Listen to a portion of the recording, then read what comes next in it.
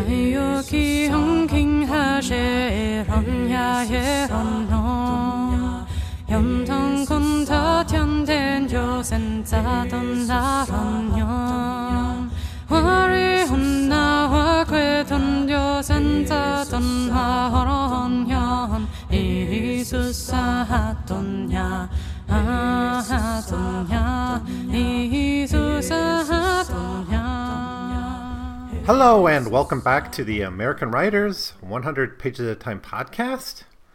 Today I'll be looking at a little bit more of the Jesuits in North America in the 17th century by Francis Parkman Jr. This is the second volume of his France and England in North America. And this book, this volume, this 350, 400-page book, looks at the history of the most heroic, the peak of the Jesuit influence and the Jesuit activities in Canada, especially culminating and really focusing on the Huron mission. So in the past episode, I talked a little bit about his introduction to the book, which summarizes the life, the worldview, the perspective, the politics of the various native tribes that the French Jesuits were involved with, like the Huron, the Iroquois, and some of the other groups, but mostly the Huron. The Huron are really the focus of this. Then I looked at the founding of the Jesuit mission under the leadership of Lejeune, and later on the arrival of Brebeuf, two of the three major Jesuit figures in this history, and ultimately the founding of the permanent, at least the semi-permanent, Jesuit mission among the Huron. In this episode, I'll look at, it'll be actually chapters 8 through 20. Yeah, 8 through 20. It's a little bit more than 100 pages, but I'm just kind of rounding it up. This will focus on the fall of that first Jesuit mission, basically due to persecution and violence by the Huron in the context of a smallpox epidemic.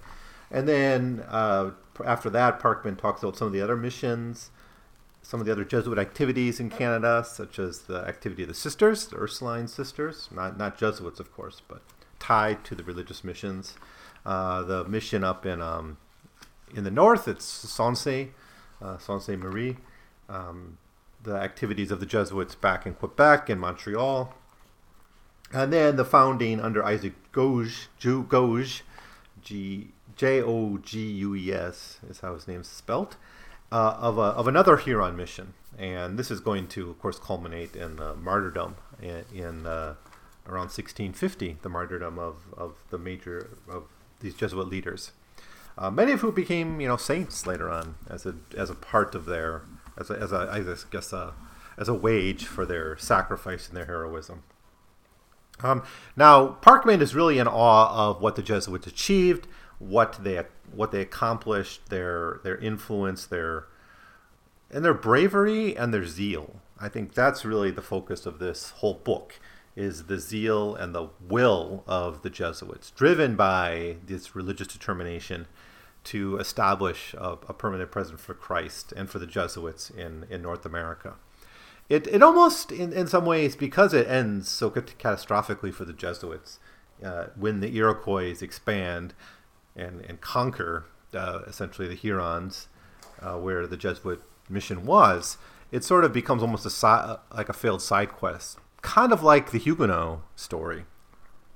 But unlike the Huguenots, who are maybe, in Parkman's mind, an alternative, a possible alternative that didn't go anywhere, the Jesuits in North America do have a continuing influence in New France, but that'll eventually be replaced by the landowners, the merchant class, and the military and the state. And that's kind of the story of the third book in the series, La Salle and the Great West. Although that's mostly about the discovery of like Wisconsin, the Mississippi, and eventually the establishment of French claims in those regions. It also tells the story of the conflict between those more secular forces and the religious forces in New France, and the advantage given by the decline of the Jesuits in establishing that more secular power. But this is still my favorite volume. I think this volume in this whole series, the favorite volume in this series, just because of the epic nature of the Jesuit mission. I really do love reading about it. And I love the cross-cultural stuff, the fact that these missions were contact zones between cultures. And if you read the Jesuit Relations, as I have read selections of previously, so I've kind of been exposed to some of the same sources Parkman has been reading to understand this.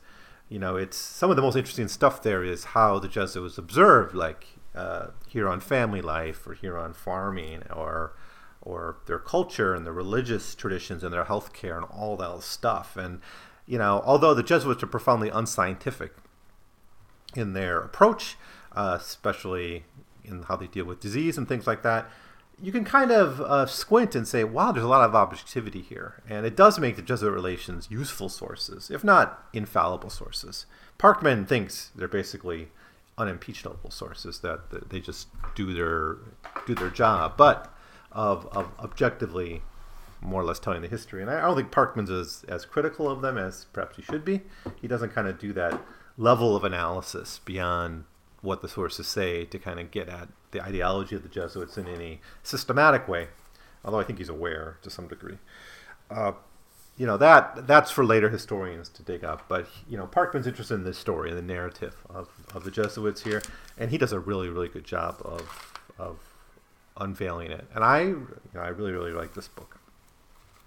So as we left off last time, we saw the founding of the permanent Jesuit mission and the arrival of Brebeuf, and the founding of the mission and their conversion efforts. But it's in the midst of a smallpox epidemic that's beginning to break out. And so we see one of the Jesuits respond to a native kind of form of healthcare called the Dream Feast, where people would basically expel the demons through kind of a bacchanalia kind of celebration. It's kind of interesting idea. Think about the history of disease and healthcare. It's almost kind of idea that the diseases are psychological and almost like a spirit possession. And of course, the Jesuits don't really accept that, but what they are really interested in is the Feast of the Dead, because the Feast of the Dead seems to suggest this respect among the Huron for the dead and their souls and all that. So it's just an amazing description. I love Chapter 7 in this book, and I just think the Feast of the Dead is so wild. And, just different ways of different cultures dealing with the dead is kind of an intriguing thing to explore. It'd be an interesting book if someone put together like a coffee table book of funeral practices in different cultures and across time. It'd be kind of fun to put all those together.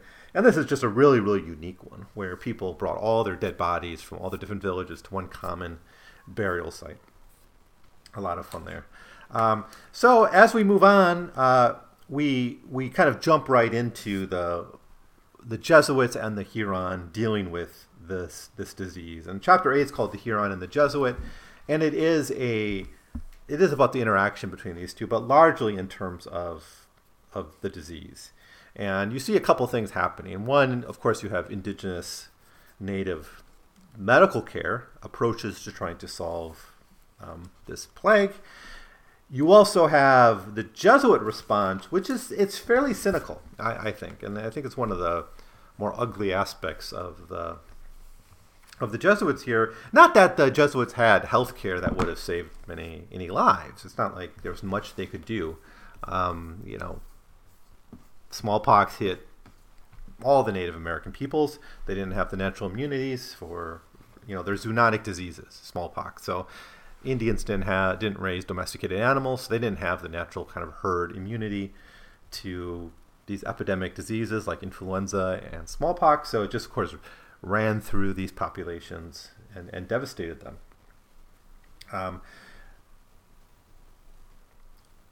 But this failure of the Jesuits, who kind of come not as wizards, they wouldn't say they're wizards, but from kind of the Huron point of view, they're making claims about the afterlife, they're making claims about eternal life, about salvation, and of being from a superior civilization that knows more. And so therefore their failure to do anything about the smallpox epidemic, their failure to solve this problem, of course, leads, and that happen. It happens by the time they arrive, leads to the rather rational conclusion that they are somehow the cause of this epidemic. And it's not that the priests let these people just die. It's at the same, they really couldn't do anything. But what they could do, in their view, is care for the souls of the young, of the dying, and ensure for them an afterlife. And yeah, it's kind of cynical because their goal is to acquire as many souls as possible and converts for the Jesuits, for the Jesuit order. But it does have that. It does strike us in the modern day, I think, as a rather cynical and approach, kind of filled with a lot of ennui with it. But I'm sure the Jesuits believed that they were doing the best thing. Parkman writes about this. It was clear to the fathers that their administrations were valued solely because their religion was supposed by many to be a medicine or charm efficacious against famine, disease, and death. They thought themselves indeed firmly believed that saints and angels were always on hand with temporal succors for the faithful. At their intercession, St. Joseph had interposed to procure a happy delivery to a squaw in protracted pains of childbirth. They never doubted that in the hour of need, the celestial powers would confound the unbeliever with intervention direct and manifest.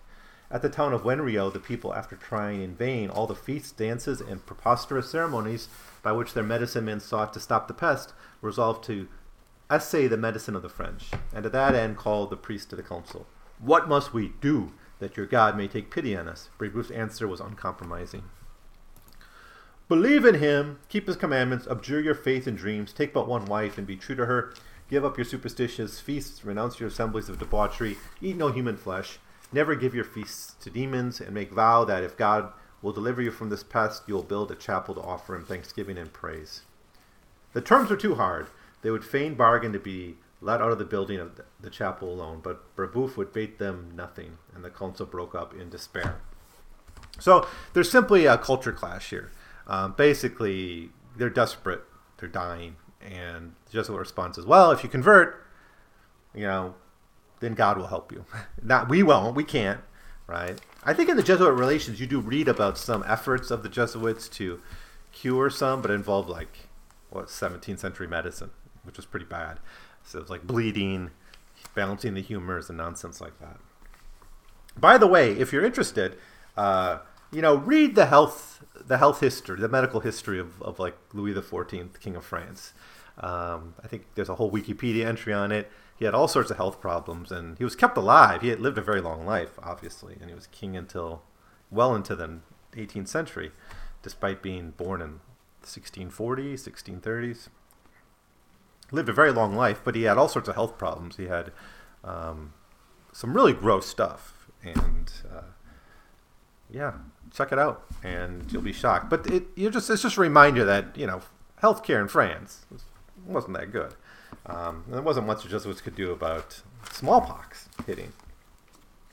Now, not all Indians, not all Huron, I should say, believed that the cause were the Jesuits. There was a mixture of reasons, but they largely stick to their traditional practices.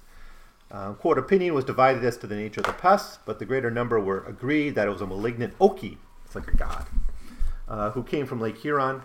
As it was at the last moments to reconcile or frighten him, no means to these ends were neglected. Feasts were held for him, to which, to do him honor, each guest gorged himself like a vulture. A mysterious fraternity danced with firebrands in their mouths, while other dancers wore masks and pretended to be humpbacked. Tobacco was burned to the demon of the pest, no less than to the scarecrows that were to frighten him. A chief climbed to the roof of the house and shouted to the invisible monster, "If you want flesh, go to our enemies, go to the Iroquois." While to add terror to persuasion, the crowd in the dwelling below yelled with all the force of their lungs and beat furiously with sticks on the walls of bark. So this is a prime condition. This is setting up a culture clash, in the midst of a conflict, right? And, we see this all the time. Diseases get blamed on others constantly.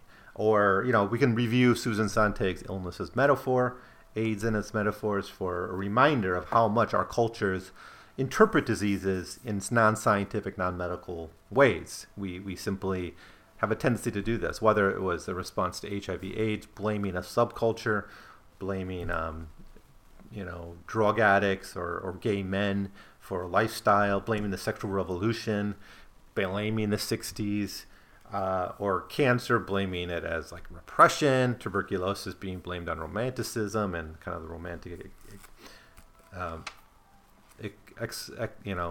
exaltation. Susan Sente talked about all this, and we ought, and even now with the COVID-19 virus, that's epidemic still going on when I'm recording this, that gets, that's blamed on the Chinese, or, people in Wuhan within China getting blamed and being subject to special observation and persecution. Diseases just have that tendency because it is something that we have no control over, or very little control over if we get sick. And it's not our fault we get sick usually, but it's easier then to find a moral solution to diseases rather than a purely medical one. It's easier for us culturally as human beings who want to be secure. So if you say, oh, they got HIV because they were degenerate or sinful or something, it's comforting. And so we're not surprised when we read about a culture clash emerging in the context of a disease. Now, had the Jesuits come sometime after smallpox epidemic, had there not been the smallpox threat, had there not been the Iroquois attacks that would come at the climax of this story, maybe this relationship would have been quite different. I don't know, because they weren't conquerors. The Jesuits weren't conquerors, even if they were adjuncts of empire. This is a part of the story that I don't think Parkman says too much about in this particular volume, but it's something we can think about looking at this history. Chapter 8 is a really good one too. Chapter 9 is called The Character of the Canadian Jesuits, and this kind of goes over the big names: John de Brebeuf, Charles Garnier, Joseph Marie Chambeau, Noel Chambanel, Isaac Jogues, and those are the big names. Those are the big martyrs. I think they were all eventually killed by Indians or in the course of doing their work. And what does Parkman say about them? Well, he kind of repeats himself here, but this is a useful chapter to just, because we've been talking about a lot of different people, a lot of different missions, and he just says, okay, let's stop here and go through these people one at a time and to think about them. And what they have in common, although they're very different personalities, what they have in common is this religious zealotry, this total commitment to the mission and to the cause of Christ in the Americas. And that's what Parkman thinks gives them really their power and their influence. They believed in heaven and hell. They believed in the afterlife.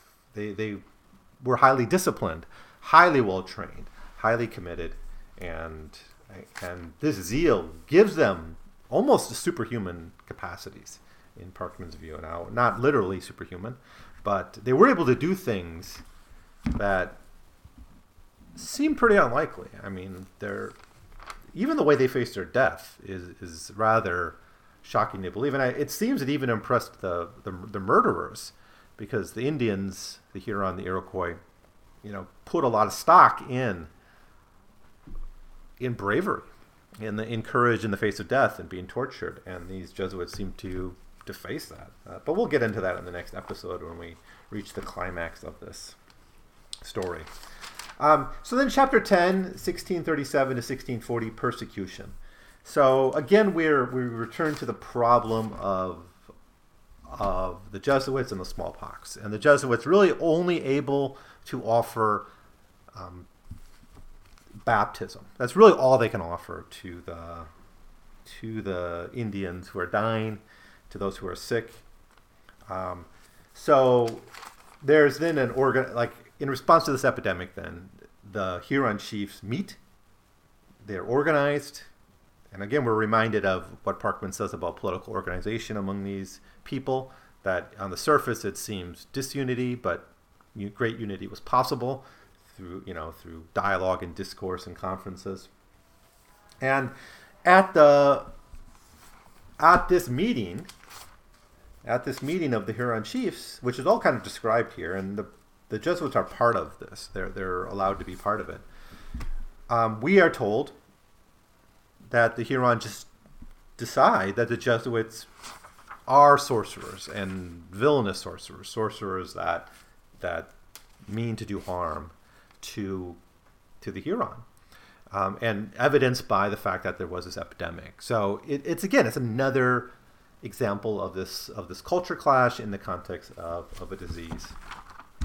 And of course, this is the beginning of the persecution of the Jesuits as sorcerers.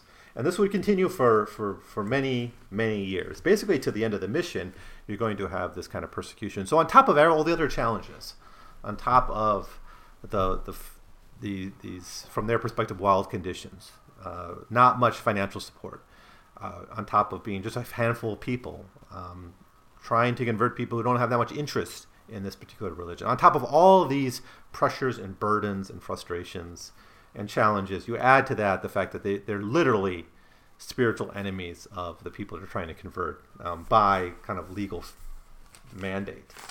And that just makes their life that much more challenging. And eventually they are going to be martyred. So pretty much all of them. Chapter 11 is Priest and Pagan. And this is about the Indians who end up kind of living with the Jesuits, working with the Jesuits, and beginning this life towards conversion. Because not everyone was untouched by the Jesuits. It didn't fall totally on deaf ears.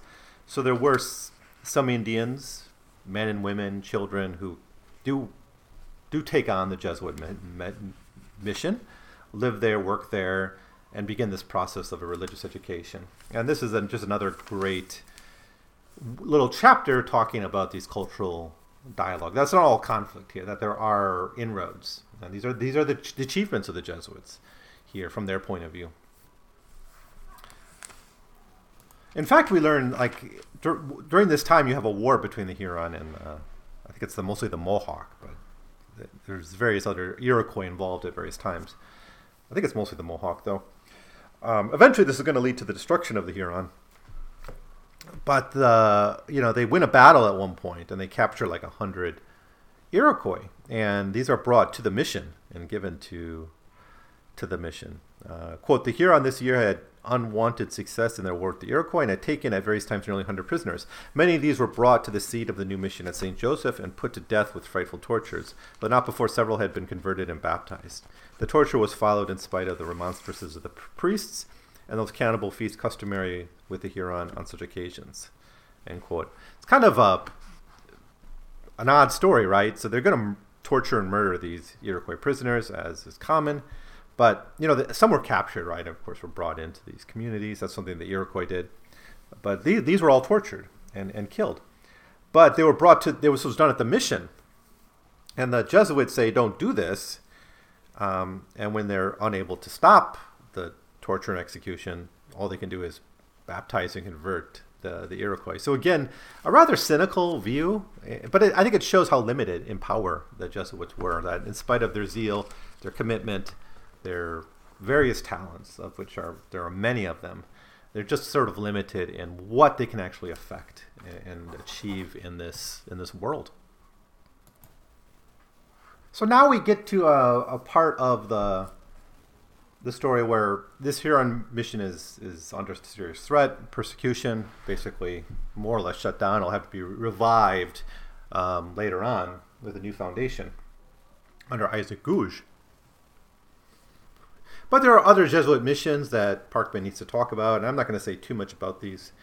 One among the Tobacco Nations, this is up farther north, and this is led by Gouge and Garnier in Saint-Marie.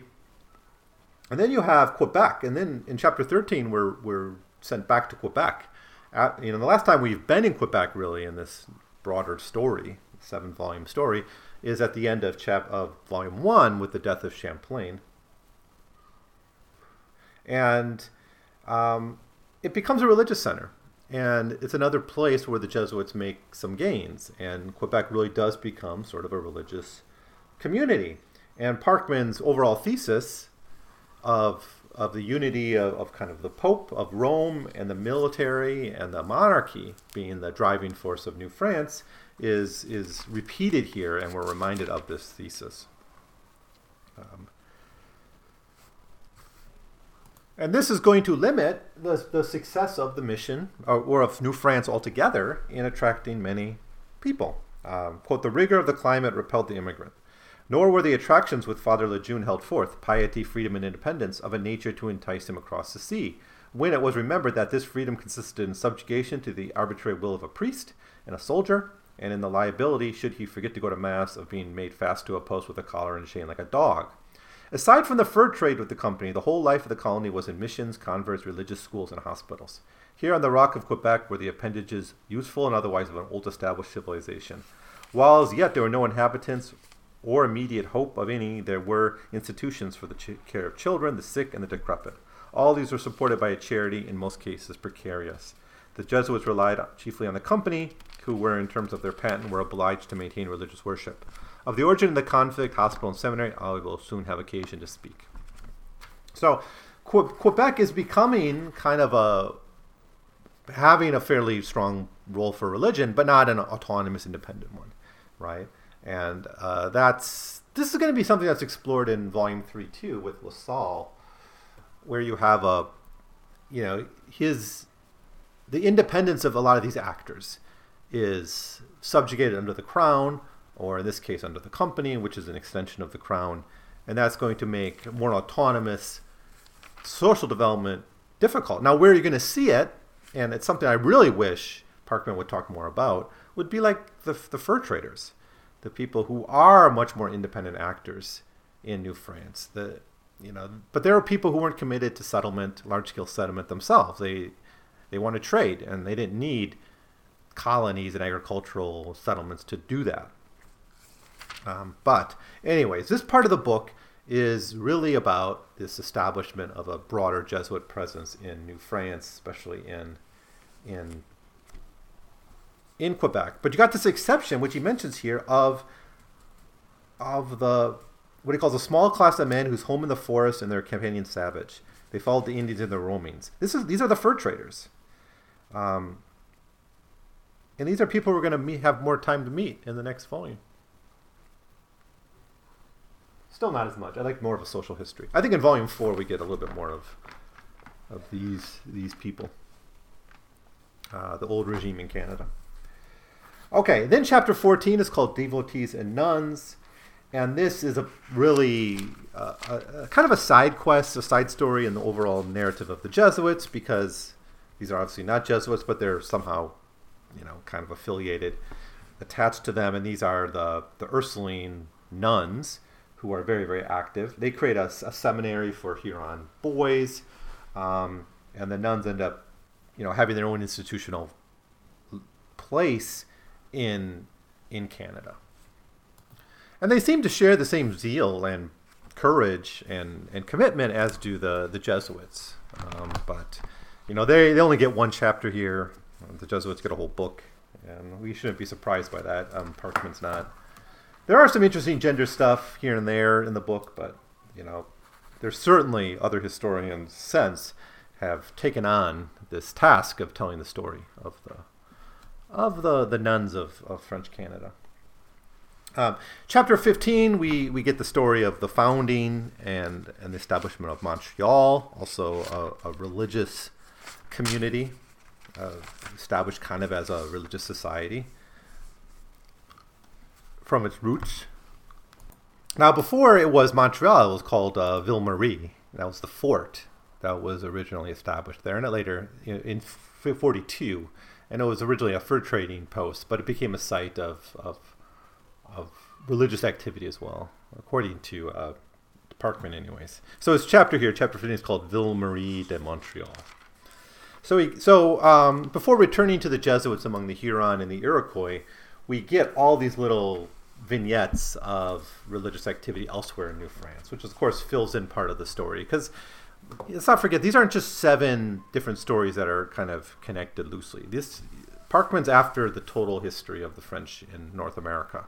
And so he does take the time in a volume like this to tell these other stories. And then what I want to end with today, looking at briefly the next few chapters, is Isaac Gouge. And Isaac Gouge in 1641 takes it upon himself to revive the Huron mission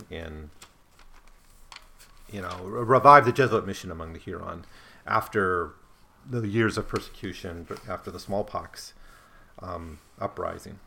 So we get his background and his arrival in New France and his decision to go into Huron and Iroquois land and bring back the mission. And now the biggest threat, the bigger context of this second kind of phase of the Jesuit mission is the Iroquois. Right? In fact, he says it blatantly in chapter 17.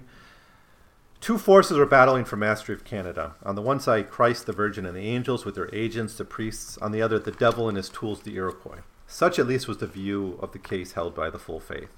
Not by the Jesuit fathers alone, but by most of the colonists. Never before had the fiend put forth such rage, and in the Iroquois he found instruments of nature not uncongenial with their own.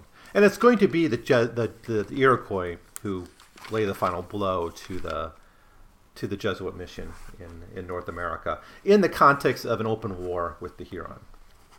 And that's really what chapter 7 kind of sets up here, is the breakout of open war between the Huron and the Iroquois, and how the Jesuits were in the middle of this.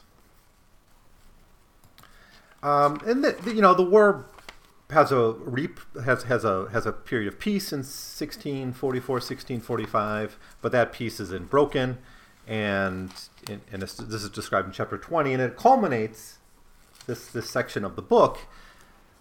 It ends with the description of the murder of Gouge by the Iroquois. But basically he was smashed in the back of the head with a tomahawk. And that's where this section ends.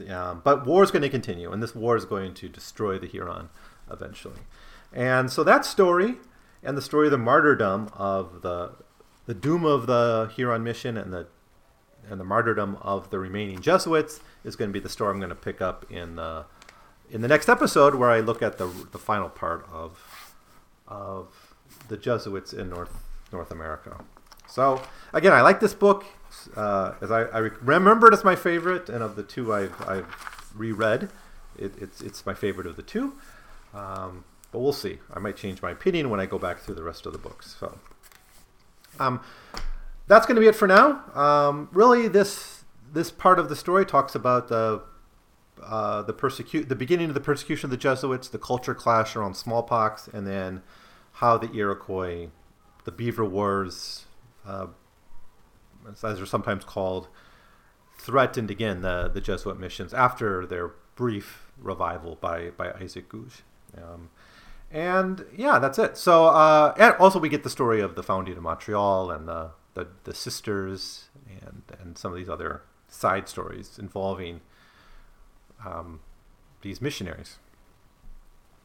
All right, so that's going to be it for now. If you have any of your own thoughts about the Jesuits in North America, let me know. Leave a comment, send me an email, 100pagescast@gmail.com. But that's going to be it for now. We'll see you next time when I finish up my thoughts on the Jesuits in North America by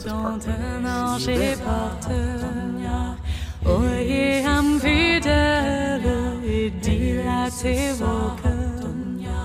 La Vierge dans les tables, entoure de ses bras, l'enfant Dieu adorable, Jésus est né, Jésus a